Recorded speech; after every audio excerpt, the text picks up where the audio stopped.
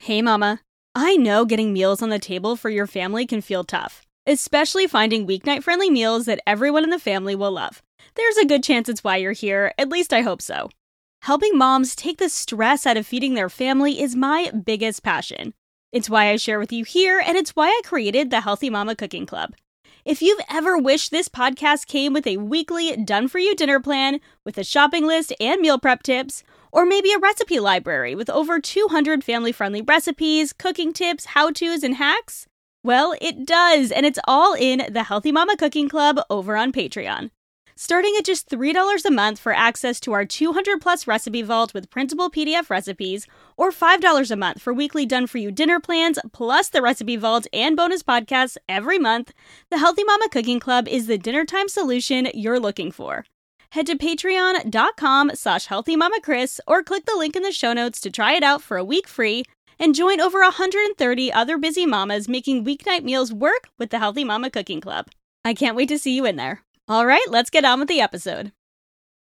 I just don't think it's talked about enough. I don't think we're reaching pregnant women to tell them this might happen. You want to prepare for it as much as you can. You want to reach out for support as soon as you are feeling these things, because there's this pressure around you want to portray this, I'm so in love with my baby, I'm so lucky to have a healthy baby. And it seems like selfish in a way to even say, hey, I'm not doing that well. So that's what I want to reach people and make it okay to talk about, but also how can we support women better? Living a healthy, balanced life is no small feat, especially when you're a mom. With meals to cook, laundry to load, work to do, and humans to raise, it can be easy to feel like we're in an on-again, off-again relationship with healthy living. But it doesn't have to feel this way. I believe living a healthy life has become way too complicated. What we need isn't a new plan or program telling us what to eat or how to live. We need simple, uncomplicated routines and information that's going to help us live our best, most beautiful life without rules and restrictions. Join me, Kristen Dovniak, holistic health coach, certified intuitive eating counselor, and mama of two, for weekly conversations on what it means to live a healthy, balanced life, uncomplicate eating, and simplify in every area of mom life. Hey friends, welcome back to the Healthy Balanced Mama podcast. I'm Kristen Dovniak, holistic health coach and your host. And today I have another fabulous guest episode in our women's health series. Today's topic is a really important one. And as I share in the episode, I don't think we talk about this aspect of motherhood, health, and nutrition enough.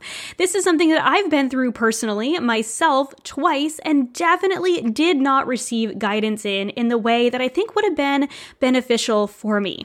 I definitely learned a lot more in between my two pregnancies, and it was something that I was more intentional about with my second pregnancy than my first. But today we are talking all about postpartum nutrition and our needs postpartum, after having baby.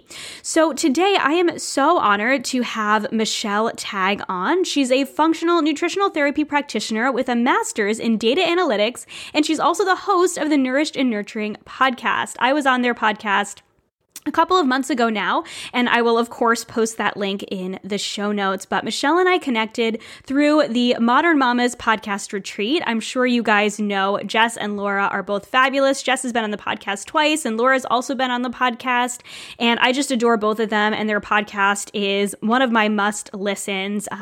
It's definitely in alignment with this podcast. So if you're looking for another podcast for motherhood, their podcast is incredible. And so is Michelle's Nourished and Nurturing podcast. Michelle supports women during the prenatal and postpartum period so they can find better health for themselves and their babies. She specializes in helping mom to understand the special nutrient needs we have at this time and aid in recovery to give babies the best possible start. She's the co-author of Real Food for Real Moms, a postpartum prep guide, which gives women information on preparing for the postpartum period and provides recipes that can be made ahead and frozen before the baby comes. She's a mom to 3-year-old Connor and 6-month-old Ashlyn and lives in the Chicagoland area.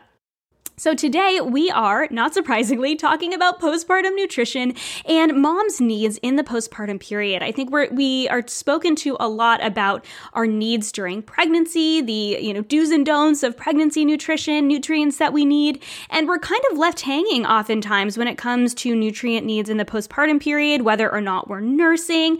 And it's so important that we as moms are nourished, not just in our bodies, but in our minds and in our souls. And we talk about nourishing ourselves in every area in this episode as well, and that we're well prepared as much as we can be for this postpartum period so that we can be the best moms that we can be. So we can focus on our babies, but also be healing in that postpartum period in a way that is really supportive. So I'm so excited to share this episode with you. So much good information.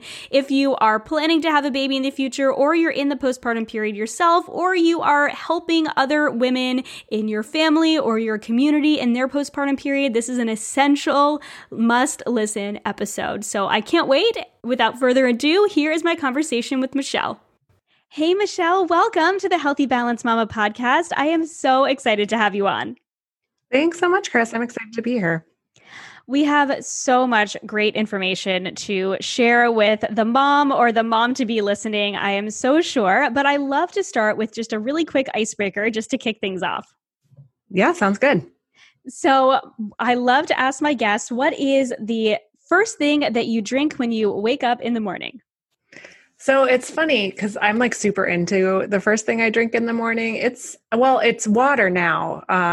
Postpartum, I've had a pitcher of water by my bed every night, and it's like more like middle of the night feedings. I'm drinking, and first thing in the morning, I'm drinking at least 2 big glasses of water. But it started with like the bulletproof coffee thing years ago. And now it's this like decaf smoothie thing. That's my breakfast every day. So it's like lots of fats, decaf coffee, prenatal vitamins and collagen. So that's been my breakfast every day for like 5 years, like some variant of this coffee. And I'm super into it. Oh my gosh, that sounds so good. I go back and forth between doing kind of like a blended coffee and just coffee with heavy cream. Those are my favorites, but there's nothing like a good blended coffee in the morning. Yeah, and I actually haven't been able to do caffeine since my first was born. I did a tiny bit during pregnancy and then just sleep issues postpartum, which I know we're getting into, but I have been off caffeine for almost 3 years now. He's almost 3, so. Oh my gosh, good for you. That is so great. I halved my caffeine this year. I was noticing it was triggering some of my anxiety, and so I went to half caff. But that's as far as I've gotten. I don't think I'm quite ready to give it up entirely. No, it just affects my sleep more than I'm willing to let it affect my sleep. So I've tried to let it inch back in a little bit like matcha, and it's not worth it. So. Yeah, everyone's different. Everyone has that different tolerance to caffeine. So, but I even if I did go totally decaf, I could never give up coffee. It just tastes so good. Yeah. So, Michelle, you and I connected now, I guess it was a couple months ago now, through the Modern Mamas retreat. And I know that we both adore Jess and Laura. And I was so excited to hear that you are not just an NTP, but an NTP focused on postpartum nutrition with 2 little ones yourself. So I have, had many requests from women to talk more about prenatal nutrition and fertility. And I have some guests talking about that. But I don't think that postpartum nutrition and postpartum health is talked about enough. There's a lot of how do I get pregnant? What are the things I should do to get pregnant? How do I have a healthy pregnancy? What are the things I should do for baby? But there's so much less when it comes to what do I do to take care of myself postpartum? And so that was why I wanted to have you on today. So I'm wondering, what inspired you to pursue a focus in postpartum health? Was it your own experience or something you learned or a combination?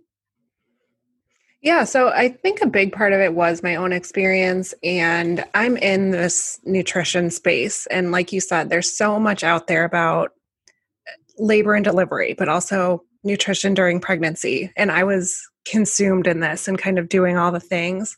But there wasn't a lot out there about postpartum nutrition. And so I had a very healthy pregnancy. I had a home birth. And I almost say it was like naive that I wasn't preparing for this postpartum period, and I just thought it would go seamlessly. Like breastfeeding won't be an issue and I'll just bounce back. And it was kind of this place of, I was cocky about it in a way, like, oh, you'll all see, I'll crush this.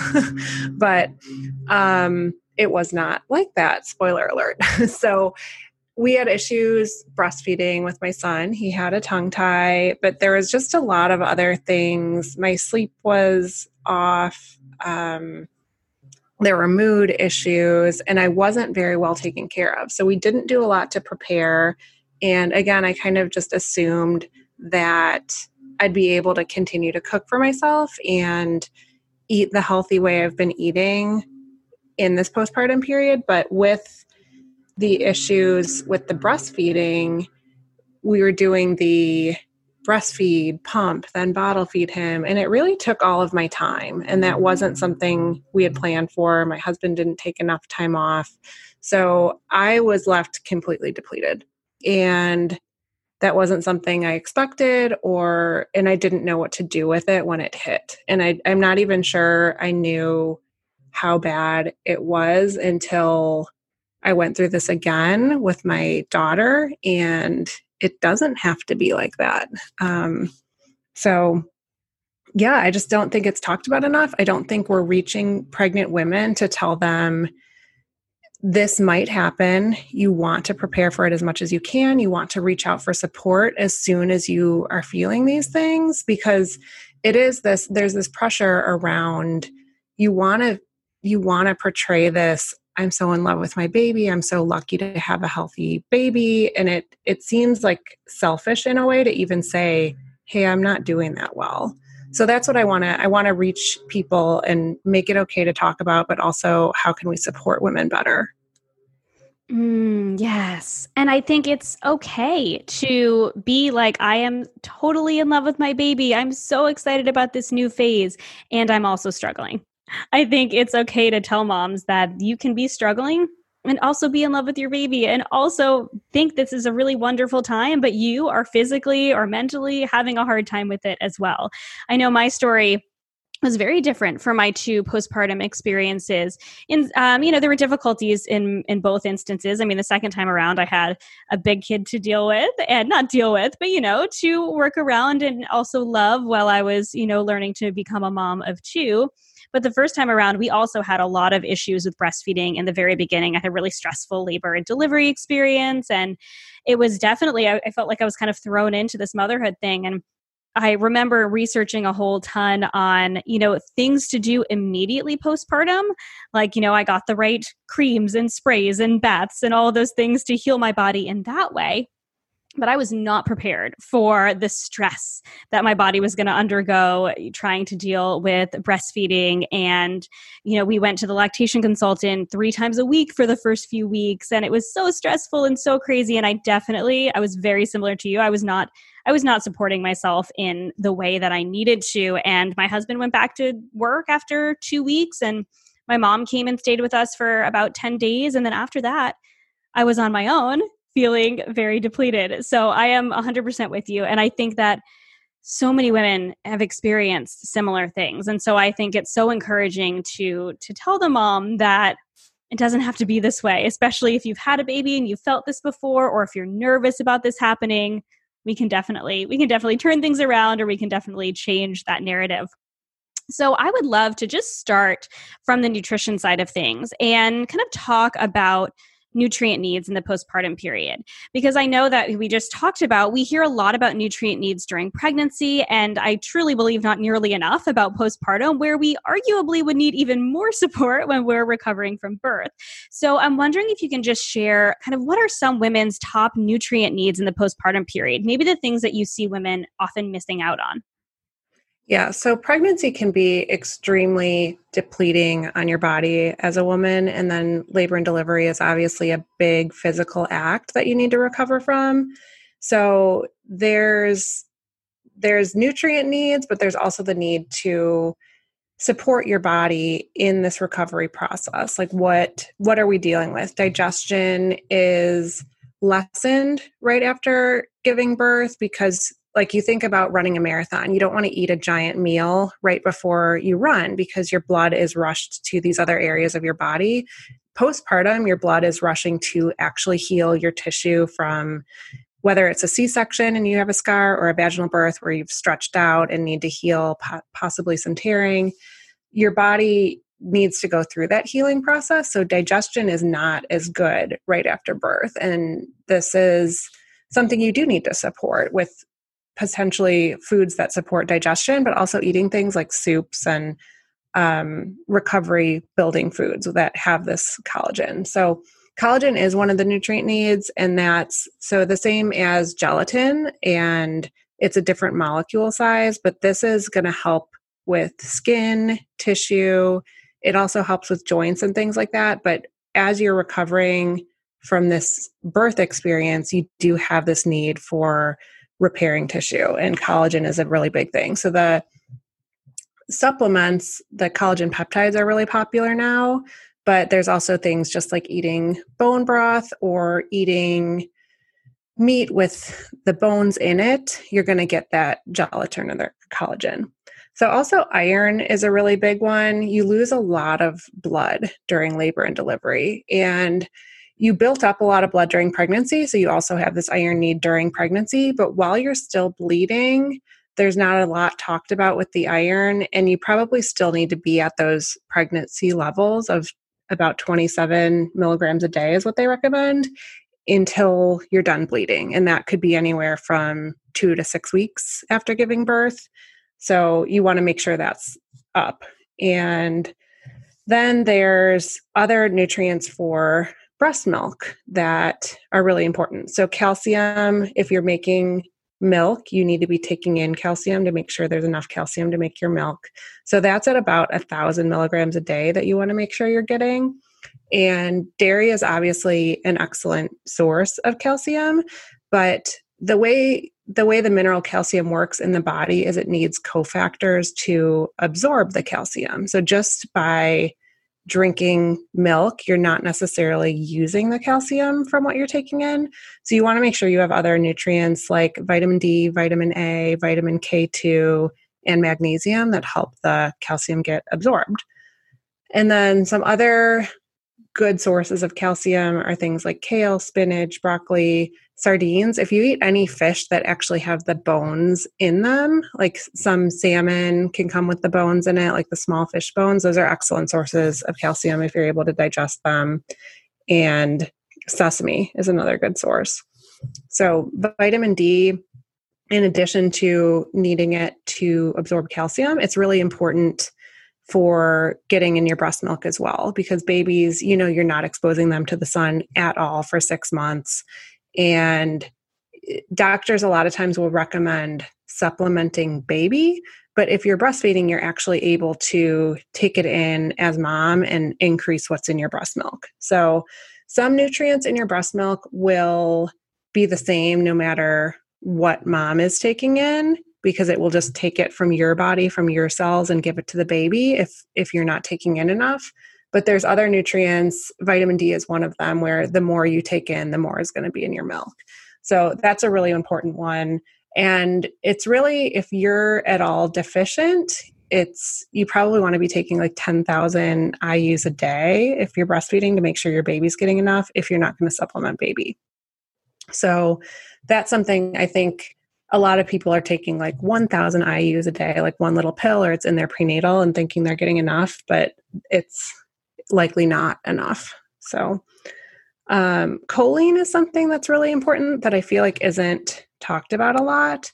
It's a nutrient that it's not a vitamin or a mineral, but it's a nutrient that's essential for brain development for babies. So this is really important during pregnancy, but also during breastfeeding. And it's often not in prenatal vitamins, so that's something you might want to look at. I think it's a common misconception that you just continue to take your prenatal and you're covered. But it's really, there's so many variances in prenatals, especially with how your body's able to absorb it, that it's really just so much better to get it from food. But in addition, I'd want to check your prenatal. Does it have choline? Because the amount you need per day during breastfeeding is about 550 milligrams. Potentially, there's some research that's showing it could be as much as 900 milligrams a day. But at that 550 level, that's 4 egg yolks. So egg yolks are a very significant source of choline, and that's a lot to eat in a day. So my prenatal has about 250, so that I need another 2 or 3 a day. But I think that's definitely something worth looking into. DHA is another thing that's the more you take in, the more is in your breast milk. And similarly, it helps with brain development for baby. So, and this is omega-3s that people talk about, but there's ALA, which is from plants. So something like you talk about the omega-3s in flax seeds. ALA can convert to DHA in your body and then give your baby DHA in breast milk, but that conversion is very poor. It's somewhere around, it's less than 5% of that ALA will be able to convert to the DHA that your baby needs. So really, fish is the source of that. And it's going to go back to what they say during pregnancy, having fish 3 or 4 times a week. If you're not able to do that, I would supplement with something like a cod liver oil to, again, make sure baby's getting enough of this, because there's not DHA in your breast milk if you're not consuming it. And it's likely not in your prenatal, at least not in any significant quantity. So one other thing I like to consider during postpartum health is supporting the thyroid. So a lot of women can be depleted in thyroid hormone postpartum. It's extremely common. And some things that you can do just to support the thyroid are eating selenium and iodine. So selenium, if you ate 2 or 3 Brazil nuts every day, you're kind of covered. So you could almost consider that like a supplement. In the morning, I'm going to eat my 3 Brazil nuts to support my thyroid postpartum. And then iodine is really in sea vegetables like seaweed or kelp. They have these, the dulse flakes that you could use instead of salt, and that has iodine in it. A lot of people switched from the iodinized salt to sea salt, which does not have iodine in it. So that's something that your body needs to make thyroid hormone, and a lot of people are depleted in that now. But specifically in the postpartum period, you have greater needs for thyroid support. Oh my gosh. So much there. So good. I love that you mentioned choline. I had Lily Nichols on a couple weeks ago, and I guess I believe her episode is going to be airing right before yours. So they will have just heard that. And she was talking about choline needs during pregnancy. And that is something that I'd known about just through my own nutrition training. I had known about the importance of choline in pregnancy. But I want to say when I was in college, so like 12 years ago in my life cycle nutrition class, the teacher kind of briefly mentioned the research that was coming out about how important choline is for baby's brain health during pregnancy. And it was just like a mention and moving on. And she was very well versed in the latest research when it came to prenatal nutrition. And that was actually one of the things that made me interested in prenatal nutrition way before I was considering having kids. I wasn't even dating my husband at this point, or my then boyfriend at this point. So there was no consideration of that. But, I honestly don't think that was something that I considered in the postpartum period.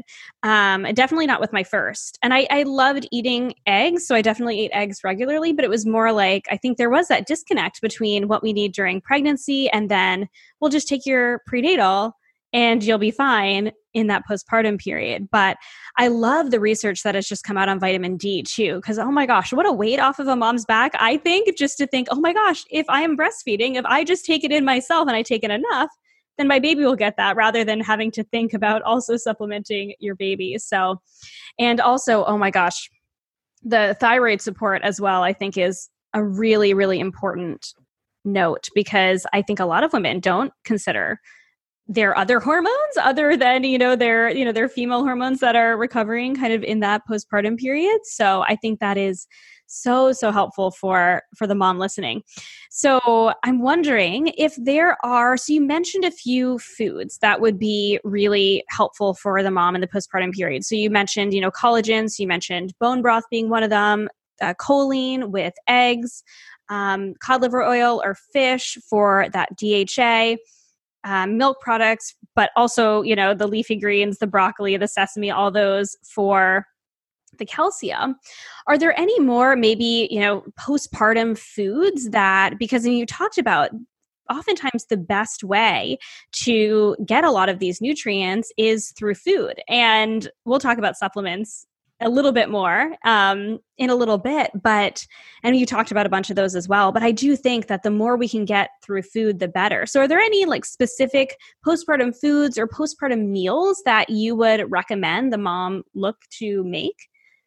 Yeah, so we talk about this a lot in terms of these phases. So immediately post delivery, you don't have that digestive fire that you need. You also need a lot of warmth. You just lost a lot out of the midsection of your body. So you're kind of trying to bring back, some of this comes from an Eastern perspective, but you're really wanting to bring this warmth back to your center and not have this missing from you. So we do a lot of soups immediately postpartum, and it also has that collagen for the tissue repair, where the needs for that are going to be the highest in the first 5 to 7 days postpartum, maybe up to 10 days, but then the needs quickly decline in terms of needing an abundance of that to repair. And so we have a lot of soups, but then we're going to move to one pot meals so that you have, it again helps with the digestion to cook the vegetables with the meats and introducing more of these foods, but it's easy to get it all together and it's easier on the digestion. So that's where we're going to start to introduce things like meat for iron, and that's going to be beef. And then there's this other phase really when your milk starts to come in a little bit more, where you actually need a lot more starch. So people talk about it in terms of needing additional calories during pregnancy because you're expending more energy to grow this baby. But during postpartum, the extra calories are generally from breastfeeding. And you're not making that much milk in the first, let's say, 5 days, and it ramps up really until 3 or 4 weeks. You're making quite a bit more than you were the week before. So there becomes this need for extra calories in the form of starch to give you energy to create this milk. So that's where women talk about being ravenously hungry. And that's where it becomes easy to turn to easy foods like quick carbohydrates, and you feel like you need to just get something in. But we're gonna introduce meals that have more starch in them, so that rather than eating what you were eating before and then being starving for a cookie, it was already in your meal. So that's not to say that you can't snack. We're not saying that at all, but it is better to think about meals in terms of adding in more carbohydrate so that you're supporting yourself before you get to that point where you just need something. So that's really kind of the different phases, is we're supporting the repair and the digestion early on, then we're supporting the breastfeeding. And then once your milk regulates around 6 to 12 weeks, probably by 8 weeks, but you're not going to feel that that need for being hungry all the time. You can kind of go back more to 3 meals a day. And then something else while you're doing night feedings, that is probably a good time to have a snack, but let's have something that has fat and protein as well as some starch to last rather than getting hungry again. But you don't want to just go all night without eating if you wake up starving and have to feed your baby. So that's where we recommend things that are more balanced, but yes, have these things available so that you can eat them when you need them. So it's really planning, it's thinking about it ahead of time rather than being in this spot where you have to respond to cravings. Yes. Okay. So what then would be your best advice for preparing ahead of time? So for the woman who is preparing for her own postpartum experience, where do you recommend she starts? Because this is a lot of information and it's great information. I'm sure the woman listening is taking notes if she's getting ready for her postpartum period, the postpartum period, her postpartum experience. So where do you recommend she starts when it comes to, okay, I'm going to have this baby, I'm going to recover, there's going to be a lot to think about, I'm going to be navigating potentially breastfeeding or feeding the baby in some way, I'm going to be navigating, maybe having other children around and my own recovery. So where do you recommend she starts when it comes to preparing for recovery and preparing for those early phases of postpartum? Yeah, so I'm actually going to step away from the food for just a minute.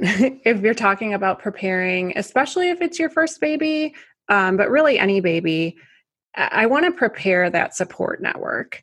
So do you need to have a therapist just in case? And this is where, if you think you might have some of these needs postpartum, it's easier to set that up ahead of time, like contact somebody, now you're having issues with postpartum anxiety, you know exactly who you're going to call because you set that up ahead of time. Same with the lactation consultant.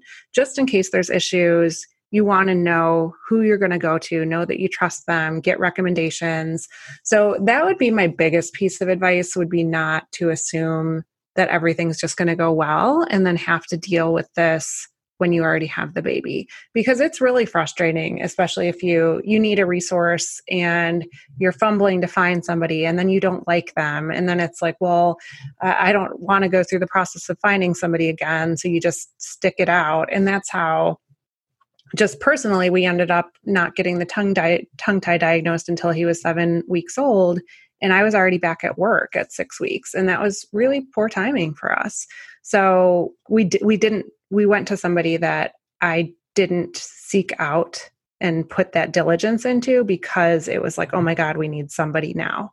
So it's really setting up a whole support system. And if you're lucky, you don't need it. And the worst you did is waste a few hours thinking about this, but it's going to be easier to do that work ahead of time.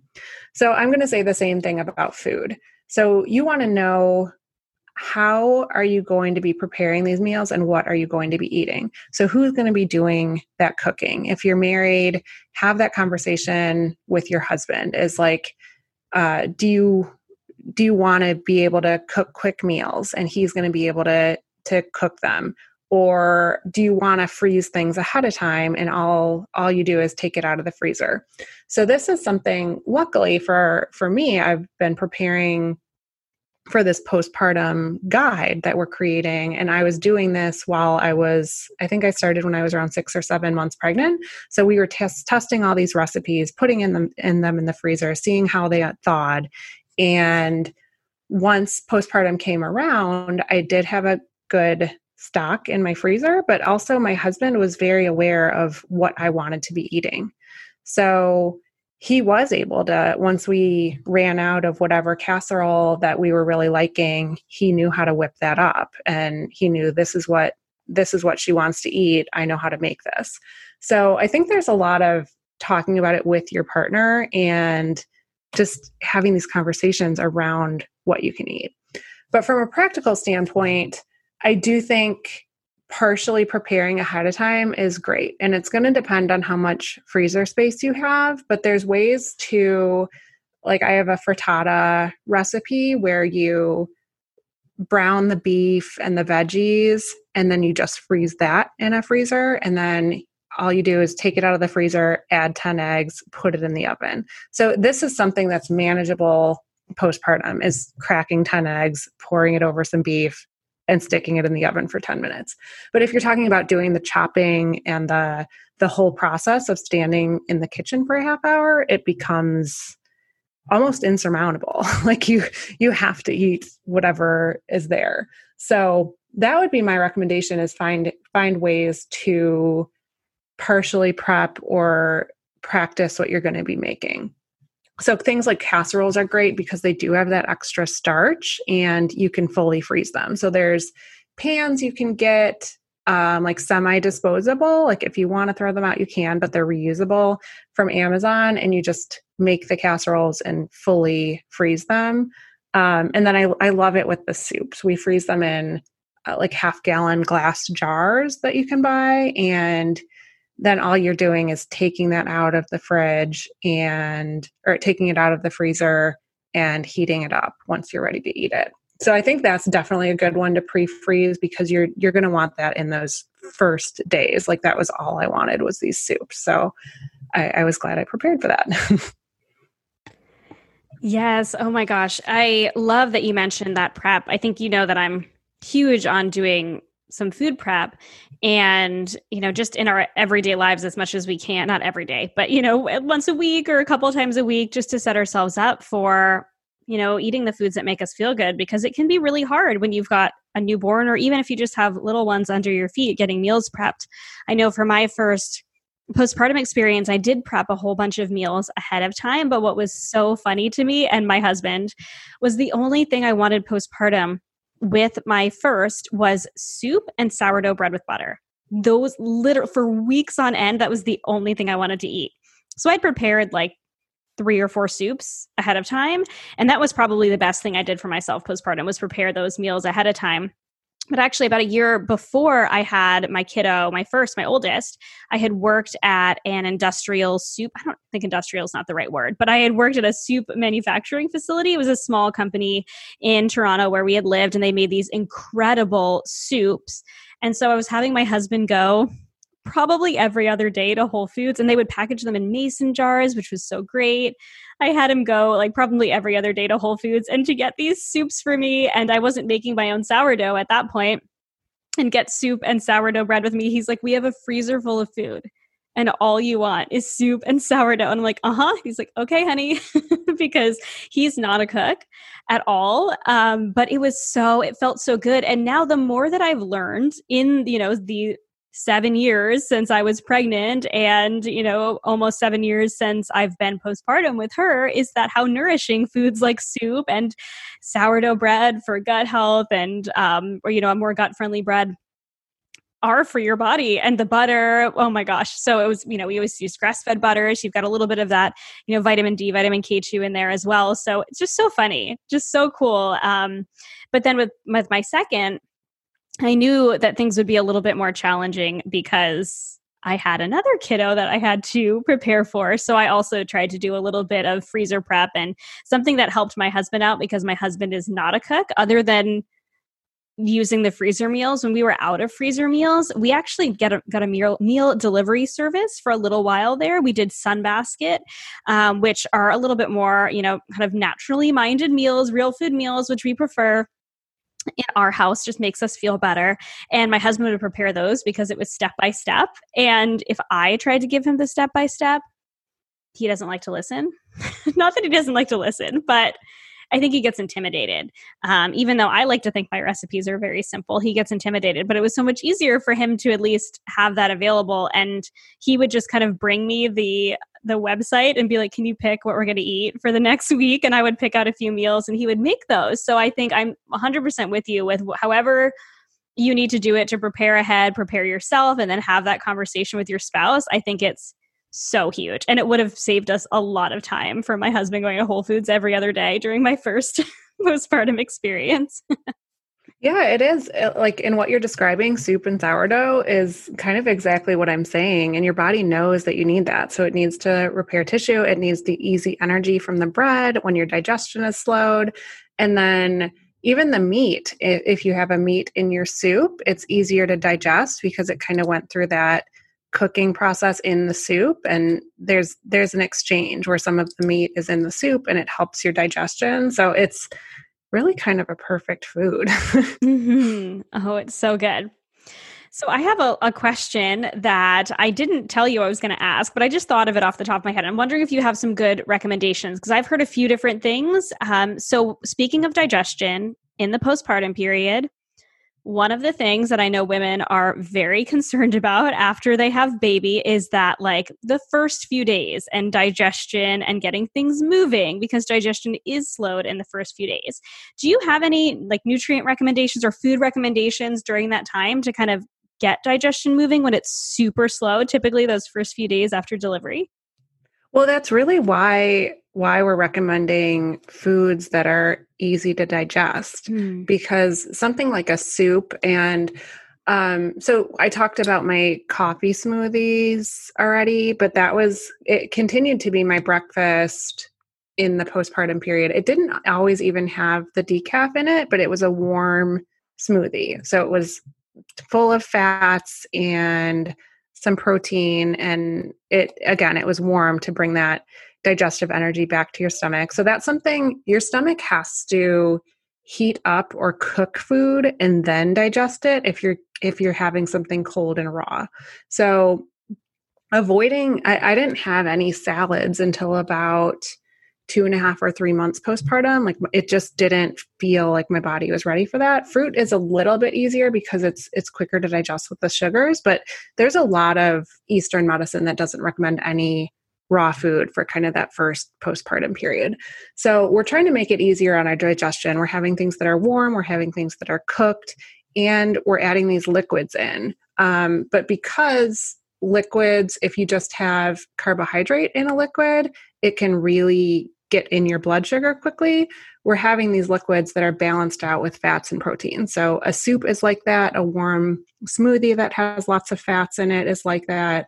So that's what we're doing. It's like you're talking about getting things moving. And if you're talking about getting a steak moving, that's going to be very difficult postpartum. But if you're talking about getting a soup moving, you might not need that much extra support. So obviously there's like magnesium that can help with kind of getting things moving digestively. But I think if you're eating in a way that's going to support the state your body's in, you might not need that extra support.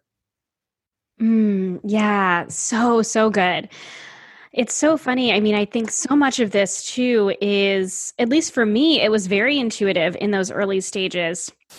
But I didn't necessarily fight against it, but I also didn't really recognize those things. And so, in preparing for my second postpartum, when I was learning a lot of the things that you're sharing, I'm like, oh my gosh, so much of it, if we listen to our bodies and we allow our bodies to tell us it's okay to not eat a salad for months. There are so many other ways that we can get nutrients.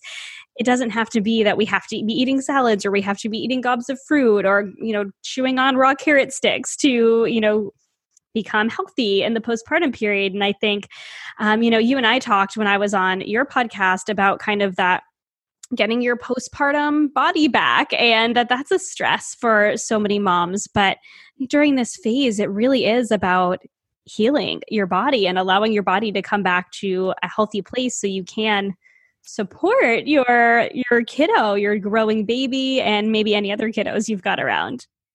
Yeah. And I'll add to that. The morning smoothies thing was just a great thing that I actually had trouble. I had a vaginal birth, but she was posterior and it was very difficult muscularly during the birth. So the recovery, I wasn't very mobile for about a week. And those smoothies were just the easiest thing for my husband to wake up and he knew exactly what I needed.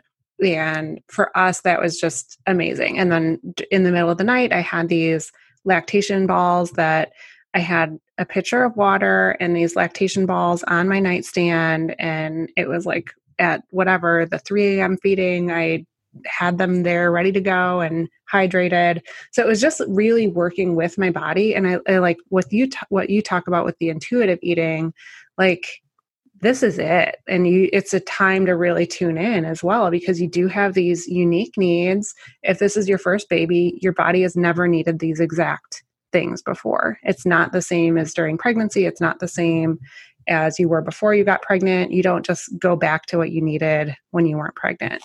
So I think, yeah, just working with your body and then making it fit into your family, because you are going to wake up, you're going to be waking up with a baby and you're going to be hungry. So can you nurse a baby and drink a warm smoothie? Yeah, it's make it easy on yourself. And once your husband learns how to make something, if it's something you can have over and over, it's easy enough for them. So.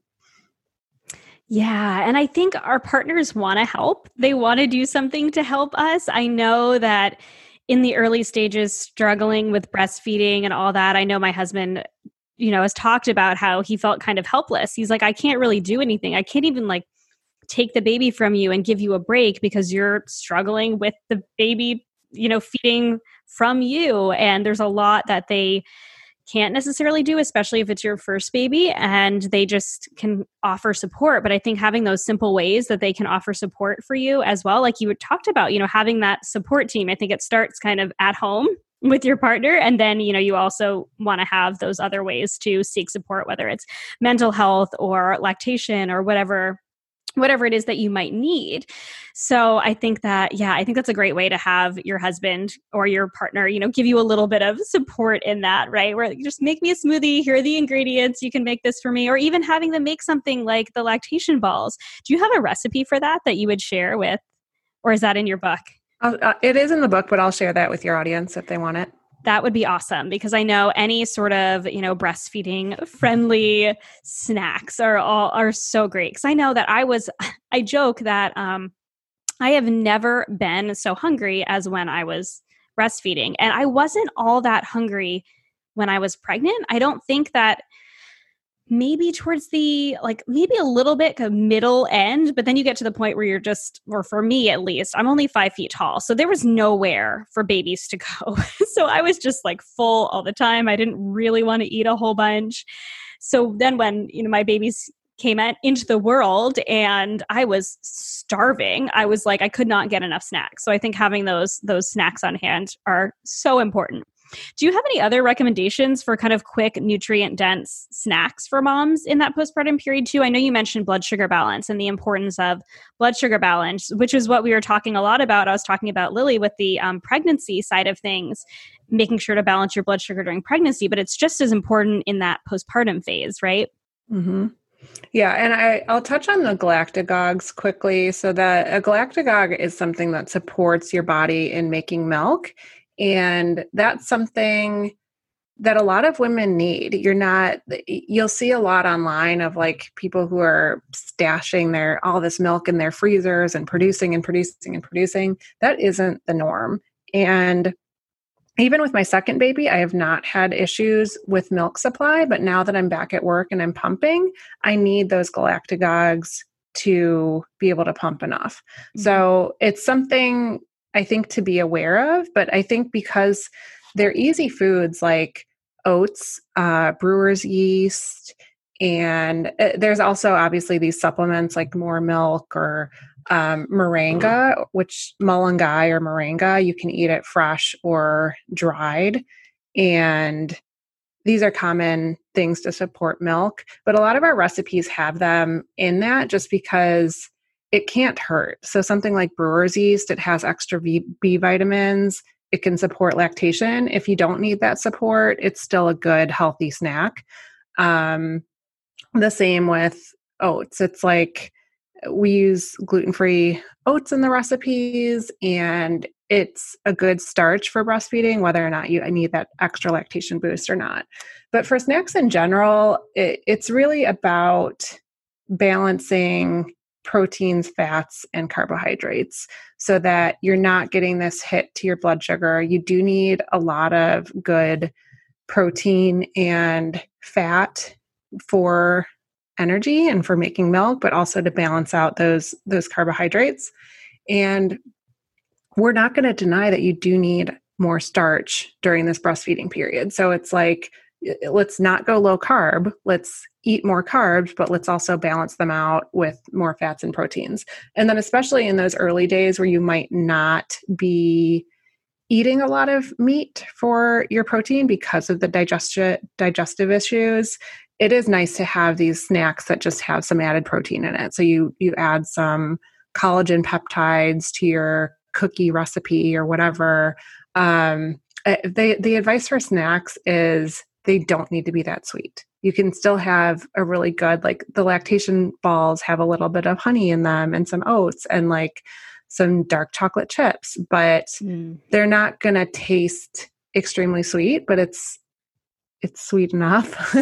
So it's supporting your body without a ton of extra sugar. If you buy things commercially, it's almost impossible not to get something with just a ton of sugar added. So, but we do have on my website, if you sign up for the email list for this postpartum guide, we do have a freebie where you get several recipes as well as like descriptions of several of these nutrients. So the lactation balls are in there. There's like a blueberry lemon muffins that also have lactation support ingredients. So a lot of it, we're just trying to bundle.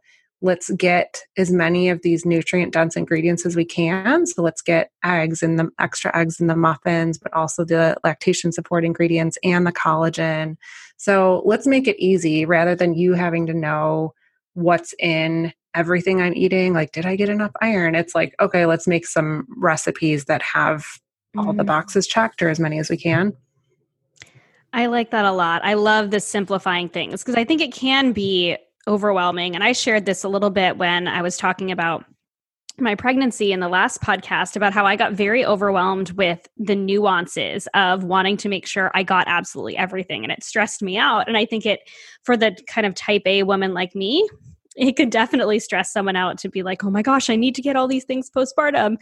But I think it's more so knowing and having the knowledge that these things are going to help support me in the postpartum period. These are going to help me have a healthier postpartum period, hopefully a healthier baby through a breastfeeding, and then support me in all of these different ways. But I can do this in simple ways, by having these snacks that are going to be blood sugar balancing, and having these soups and, these meals on hand that are going to be packed with these nutrients that I need, instead of going crazy over, I need this nutrient and this nutrient and this nutrient and this nutrient. Yeah, because as nutritionists, it's hard to even remember that not everybody knows where to find this nutrient in all these foods. Like, we know that, but it's really making it simple for moms who don't have a nutrition degree. Like, let's just make some recipes that are really tasty and easy. Like muffins in like a sandwich bag, you can fit 4 muffins. Mm-hmm. So you can get a lot in your freezer and then take out 1 bag at a time. So that might be, you have 2 muffins a day. Every 2 days, you're taking out a bag of 4 muffins or whatever it is. So let's make it taste good, make it easy, and let's make it support all the needs we have postpartum. Yes. Oh my gosh. I love that so much. So good. So I do want to kind of circle back and just touch a little bit on supplements a little bit more. So you mentioned a whole bunch in the beginning. You mentioned being able to take vitamin D, like 10,000 IUs and giving that to your baby. Which supplements do you think are supplements that are pretty essential for most moms? Everyone's different. And how do they know what supplements they should be taking in the postpartum period, if at all? Because we want to try and get everything we need from real food, if possible. But are there supplements that you're like, okay, most women don't get this, like you mentioned, vitamin D. Most women don't get this. They might want to supplement in this way, and maybe how to determine if that's necessary. Yep. So I think iron is a big one that it may or may not be in your prenatal, and you probably want to look at the source of iron if it is in your prenatal. So there's iron from heme iron, which comes from meats. So you can get supplements that are heme iron. That is much more easily absorbed by your body than non-heme iron. So non-heme iron is going to be things like chocolate or spinach, plant-based sources of iron. So first of all, you need vitamin C to absorb non-heme iron. So they need to be taken together. But also, you're not going to absorb as much even with that vitamin C boost that it gives you. So I think that's something that even if you're eating quite a bit of red meat to support your iron needs, you probably still need a little boost while you're bleeding. So like I said, that would be something where you can supplement somewhere around 30 milligrams a day, plus getting some from your food. So I think that's something most women need, but that's, if you get a CBC panel in your pregnancy, you'll be able to see your hemoglobin levels. So that would be something that I think most practitioners check at the 28-week appointment. I think if you're getting it again postpartum, you have to ask for it. So The other one's vitamin D. So it's very difficult. There's some vitamin D in like the skin of salmon. There's some in eggs. Salmon roe actually has a lot, but I know that's not the most popular food in the world. But 1 tablespoon of salmon eggs has 10,000 IU. And the cool thing about vitamin D is because it's fat soluble, you can bulk it a little bit if you want. So I can eat 4 tablespoons of salmon roe for 3 days in a row to get through my jar or whatever, and then not do that again for a couple weeks. It will build up. It will build up in your fat cells and it'll be available to baby as long as your levels are up there. But the flip side of that is if you let your vitamin D get low, it takes a long time to build up. So that's just something to think about, but I don't think most people are going to be able to get adequate amounts from food. Like most people aren't eating a ton of salmon roe. So I think that's a supplement you tend to need. And then the same with DHA.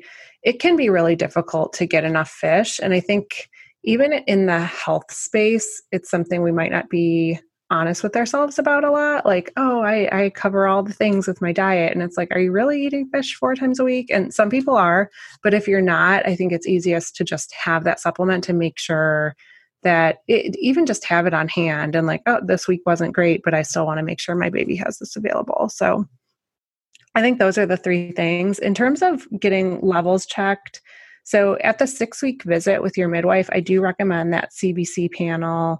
I also recommend getting your vitamin D levels checked. So the lab range is likely very wide, but you really want it to be somewhere in the 40s when you get your vitamin D checked. So mine was low and I started supplementing more heavily, and I was already supplementing quite a bit. There was some in my prenatal and it was still low. I live in Chicago and it was March. So coming off of a winter, that's just where it was at. So don't think that you taking a walk every day in the sun is going to get your levels to where they need to be.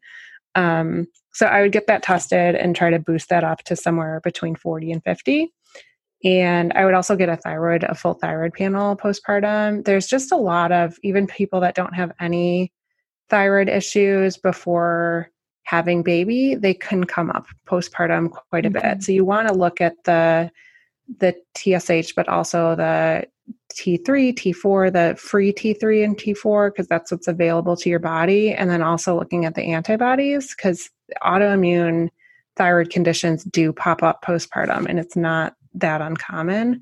So with thyroid issues, you're looking at low energy, hair loss, but these are things that happen postpartum anyway. So they go undiagnosed quite a bit. And you don't want somebody to write it off being like, yep, you're not going to sleep for 18 years. So, so I really recommended that. But either way, like doing that selenium and the iodine to support your thyroid is a good thing for postpartum. And then I like looking at an A1C blood test. So that's going to give you your blood sugar levels over time. So they likely are doing blood glucose tests during pregnancy where they're just looking at a single number to see what is the sugar, the glucose in your blood right now. But the A1C is kind of a longer term average. So it'll likely be higher if you look at it in the 6 weeks postpartum visit. It'll likely be higher than it was before getting pregnant because long story short, your blood sugar goes up during pregnancy to create insulin to give energy to baby. So you talked all about this with Lily, I'm sure, but looking at your A1C numbers is going to kind of tell you how are you handling what you're eating. Is it spiking your blood sugar or is it at a healthy level? So, and this would be something to look at these results. You might want to reach out to a nutritional therapy practitioner and work with somebody. Just if you're feeling off at all, it's worth having somebody look at your numbers. Yes. Oh, I'm so big on testing if you do feel like anything at all is off. I can't even tell you how many women, and I don't work with postpartum women specifically, but because I work primarily with moms, I do work a lot with postpartum women. And especially when I was working, I used to be a personal trainer and I taught fitness classes, and they were for moms. So we had a lot of pregnant and early postpartum moms, and I used to do nutrition consults with them. And I cannot tell you how many women were telling me their symptoms and they were going, "Oh, I know, I'm just tired because of baby." And I'm like, well, maybe you want to go get that checked, because that sounds like really extra tired. So maybe go, there's a couple of symptoms that'll come up too. My hair is falling out in clumps. I'm super tired. I'm cold all the time. Or like these really, or I'm having, I'm either cold or I'm having hot flashes, and these symptoms where I'm like, you might want to go talk to your doctor about that. And I can't tell you, at least a handful of women, and like I said, I don't work with postpartum women specifically, who have gone and gotten their blood tests done, and their doctors are like, yeah, you've got a thyroid imbalance, or you have, this thyroid condition might have been undiagnosed for years, or it might have popped up in the postpartum after pregnancy. And so that just being one example, I think it can be really helpful to learn that. I was really thankful that I learned about my vitamin D deficiency before I was pregnant with my daughter. I ended up having some pretty severe symptoms of vitamin D deficiency in the year before I was pregnant with my oldest daughter, because we had moved up to Canada, and I still live in the Northeast, but we had moved up just far enough north that I was really not getting any sunlight at all. I was not getting very much vitamin D at all compared to apparently what I had in the past. I'm just using that as kind of a marker. How did it drop so low? And when I went to the doctor and finally got them tested, which took me and my husband so long because we were still kind of newlyweds, and it was like $40 to get the vitamin D test done. And I was like, oh, I don't want to pay the extra money. And it was completely in the tank. It was in the teens. And my doctor was like, oh my goodness. And I was working with a naturopath at the time. And she's like, you need to get your levels up before you become pregnant. Because I was wanting to become pregnant at that point. Before you get pregnant and before you start breastfeeding, a baby takes all that away from you. So I'm so glad that you brought up, some really good recommendations for supplements, but also let's get tested too. And, it doesn't have to be a big deal. It can be just a proactive thing where you're just looking at where you're at, and you are making sure that you're taking care of yourself so you can take care of baby and your family. Yeah, and to that, I want to say, I know you're saying your doctor can let you know about your levels, but get a read on your doctor. Is it somebody who all they're doing is looking at the lab ranges? That might not be who you want to be looking at these numbers, because that doesn't really give you a full picture. They're not shifted to the needs of somebody postpartum. Like they're not giving you a postpartum lab range, a breastfeeding lab range. Like I think you need somebody to specifically look at those numbers with that lens. So yeah, that's a really good point. I was very fortunate to have a pretty incredible midwife in my prenatal and postpartum period when I was up in Toronto with my oldest daughter, and then again with my youngest daughter here in the US. And then I've also worked with naturopathic doctors, and that's just been my experience, along with my GP. And my GP is very nice, but there were definitely some lab ranges that she missed when I was talking to some functional lab ranges, at least, that she missed when I was talking to, or maybe she didn't miss them, but she wasn't paying attention to when I went and talked to my doctor. And clearing things up was really what helped me, feel a lot better. I was going through some symptoms myself. I won't go in detail because we could, chat about lab ranges for hours, I'm sure. So yeah, no, I'm 100% with you on that. Definitely see where your doctor's at in terms of what are they looking at? Are they looking at it from a postpartum woman's perspective or just a general lab perspective as well? I think that is important because postpartum women are in a different phase of life than other women and other people in different phases of life. Definitely. Yeah. Oh my gosh. So we could keep talking. I could keep talking to you for hours. And that I've already had my 2 kiddos. We're not planning on having any more, at least not biologically in the near future. But I love talking about this stuff. I find it so fascinating. And I know that the woman listening is going to get so much out of this, especially if she's planning on becoming pregnant or she's, coming into that postpartum period or maybe in between babies. So thank you so much for sharing all of this. I'm wondering if you have any sort of last pieces of advice, anything that maybe we didn't talk about that you're like, I really want to get this message out to the postpartum woman. Yeah, I think just going back to the support aspect of it. And you asked me early on, and I don't know if I fully answered this, about why I'm in this space. And it's because I saw a huge hole. And I'm definitely into it. Like, I was into the pregnancy nutrition, making sure your babies are getting the nutrition when they first start eating. But like, there are a lot of resources for that. And there's something about this postpartum period where women aren't talking about their needs enough, and people aren't then focusing on support for that period. So, and it's wonderful if you don't need it, but set up the support ahead of time in case you do. You'll be glad you did. And so I have two kids. My experiences have been very night and day with how my body responded. I obviously did different things with this pregnancy because I learned from that experience, but also some of this work of stocking my freezer. It's night and day with the bond I got to have with my baby, and just being able to be present and be happy and be there for my family. And I'll just touch on this, but the marriage, if you're in this state postpartum where you're extremely depleted nutritionally, you're not supporting yourself, you're not sleeping, you're exhausted, like, the marriage can suffer, and at least mine did. And that didn't happen this time. And we got to bond as a family in a different way without having this extra emotional stress, because the emotional stress can come from the not sleeping. But if you are able to give yourself the extra nutrition, you might not be depleted in the same way.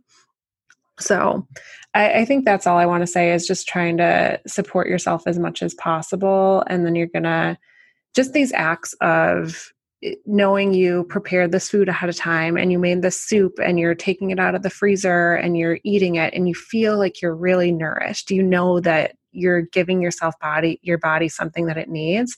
It can start this cascade of other healthy habits. Like, anybody who quote unquote like starts to eat healthy, you see that you're more likely to go out for a walk, or it's just making these good choices. So setting yourself up for success in a way, for really just this period where it can be so beautiful to bond as a family. And it's not just with the first baby, because with the second one, you're adjusting with your child, getting a new brother or sister. And it just like having space for that transition is just really wonderful. Oh my gosh, so, so good. I have one more question, I think, because, we were talking a little bit about this, some of the other things that a mom could do to take care of herself in the postpartum period. I know we're primarily talking about the nutrition side of thing and the nutrients and supporting your body in that way. And the support, like the mental support when you're making sure you're getting a therapist, you're getting on the same page with your husband, and I would also say, lactation support, definitely having someone there that you can call if you need that, because I know, goodness knows, I definitely needed that both times with both of my babies. Are there any other ways of, support or supporting your body in the postpartum, maybe from a lifestyle side of things that you want to kind of share with the mom who's listening? I think for me, the big thing I think of when you ask that is just allowing time for rest. I don't think it is the time to push yourself to start exercising. Even if it's gentle, it can be really good to have these small movements, like doing legs up the wall will kind of help that blood flow go back to your center, help that healing. But even in that, like, allow yourself to not do it if you just can't. So I think allowing that space and not feeling pressure to get back into anything. And there's some things. I had my second baby right at the beginning of quarantine. So there was something really special about that. It was different than with my son, where people are wanting to come over and you're like, okay, but the house is going to be messy and I'm not going to be put together. But then when the day comes for them to come over, you're still kind of cleaning up and feeling like you need to be a certain way. And then they're there when the baby's happy. And then you're stuck with the crying baby after, and it feels overwhelming. Like, oh, that was the time I could have whatever, made food for myself or something. Like, so there was something really special about that period being like quarantine. Like, now that we know how to do Zoom calls, like I liked being able to play a game online with my friends while I nursed my baby rather than having them into my house. So I think that's the big thing I'd say, is just try to give yourself space. And then also the guide we put out is available for purchase now. But like I said, you can just put your email in and get part of it for free. So like some of the information about blood sugar control, some nutrients, and some recipes to see if it's something you want to purchase. But we offer coaching along with the purchase of the ebook. So there's that package where you can get a coach, and that would be, it's really not a coach in a lot of the health ways where you're like getting somebody to push you to do something. It's more just support, like here's what I'm feeling, and to have somebody to talk to. So I think it's a great resource. I created it because I think it's great, but it's going to help you create foods ahead and prepare ahead during pregnancy for this postpartum period. And even like you can buy it if you're postpartum already, because there are a lot of quick and easy meals, and it gives you this information about how to support your body, because you're really postpartum, like the postpartum nutrients you have last about a year, that you have these postpartum needs that are special. And then obviously how long you breastfeed plays into that, but you're postpartum more than 6 weeks or whatever people want to say with the short-term disability. So the guide we created is going to educate you on what you need during that period, but also provide these really practical tips for, well, what does that look like? What does my freezer look like if you're telling me to prepare ahead? So I think that's a great resource as well. Yes. Oh my gosh. So good. So I have 3 final kind of rapid fire questions that I love to ask. But before we jump into those, where else can my listeners find you? So you have your postpartum guide that is ready, available for purchase. They can get the kind of free part of it where they can dig into it a little bit. But how can they get in touch with you if they want a little bit more support postpartum? Yep. So my website is michelletagge.com. And Tagge is spelled T like Tom, Agge. I know it's in the episode, but people have misspelled it still. And then on Instagram, I'm at michelletagge_NTP. And like I said, the lactation ball recipe will be in this freebie. So if you go to my website and click on get a sample of the guide, you'll be able to download that recipe. So. Awesome. And then also you can find my podcast, Nourished and Nurturing, anywhere that you listen to podcasts, assuming you do. Yes. Yeah, I know. And your podcast is so good. I've listened to quite a few episodes, and a lot of them are, when you have talked about, kind of the early stages of motherhood and all that. I'm past that, but it's so interesting and it's such good information. And so I think, the mom listening is definitely going to go ahead and listen to your podcast as well. And I was on your podcast too. So this will be, airing in the fall, but in the summertime. So that was so fun to be able to be on and have a chat with you as well. So, oh my gosh, I appreciate your knowledge so much. This was so good. So much good information. I have 3 final questions that I love to ask all of my guests, if you don't mind. The first question is, what is your favorite thing to cook? Okay, so I have 2. Lately it's been sourdough, and I think that's more of a trend, but it's just cool to have this presentation of this loaf. But really I like to make curries. Like that's kind of my favorite thing, is like the Thai style curries. Yeah, so good. We love curries in our house, especially like the coconut curries. Yeah, those are a staple in our house. So good. So then what is your favorite thing to order or have someone cook for you? So I'm going to say Indian food for this one. So you'll notice a theme. We like really strong flavors. And Indian food is great to dip sourdough into, but that's not something I cook myself. I've taken an Indian cooking course, but I don't cook it much on my own. So I love to order that. Oh, it's so good. I've definitely cooked Indian food at home, and there's a couple recipes that we make that are curries, like Indian style curries that are good, but there is nothing like going out to an authentic Indian food restaurant. It's so good. Mm-hmm. I love the idea of pairing sourdough with it too. Oh my gosh. Oh my God, that's so my good. thing now. Like just dipping the sourdough in the Indian curry. It's amazing. You have to do it. Oh my gosh, so good. I just made a loaf of sourdough too. It's in my kitchen right now. And I'm like, we don't have any Indian food takeout around here. It's just, there's nothing good. You have to go like 45 minutes to get it. I'm like, can I bring my sourdough with me? Would they be offended? Oh, I love that. So my last question that I love to ask, because we talk a lot here on the podcast, and I know you know from our conversations we've had before, about finding balance in every area of your life and looking at food as a source of nourishment, fuel, and pleasure. So I'm wondering what your beautiful balance means to you. Okay, so I feel like this is still a work in progress, and I'm sure it is for most of us, but I think trying to, at least around food, have it be a positive thing. Don't think about the restrictions. Like, make things that you're proud of. Like, make things that you feel like nourish your family and nourish you, but you're also like, even if it's something simple, like having that pride around what you're putting on the table rather than just like angrily feeling like you have to get dinner out there. That's my like, don't make it a chore. And if it's a chore, relook at it, because you're not going to stick to it. Anytime you do some sort of plan or diet, like if you're bringing this negative energy around it, it doesn't stick. So bring love to your kitchen and to your family. Yes. Oh my gosh. What a wonderful place to end things. That is so great. I'm 100% with you. I think, yeah, it makes such a difference when food and cooking is joyful.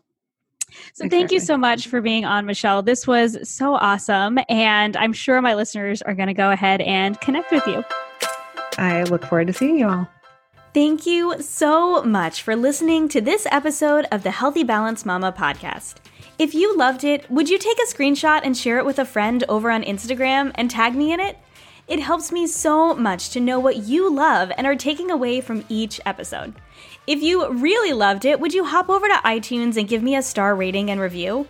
Every rating and review helps this podcast be seen and heard by more women who need to hear the message of balance and wellness without deprivation.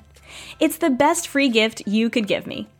And as a reminder, the information and opinions on this podcast are meant for education and inspiration only and are not to be taken as medical advice, diagnosis, or treatment. Please consult with a trusted practitioner before making any changes. Have a beautiful day, friend, and I'll see you in the next episode.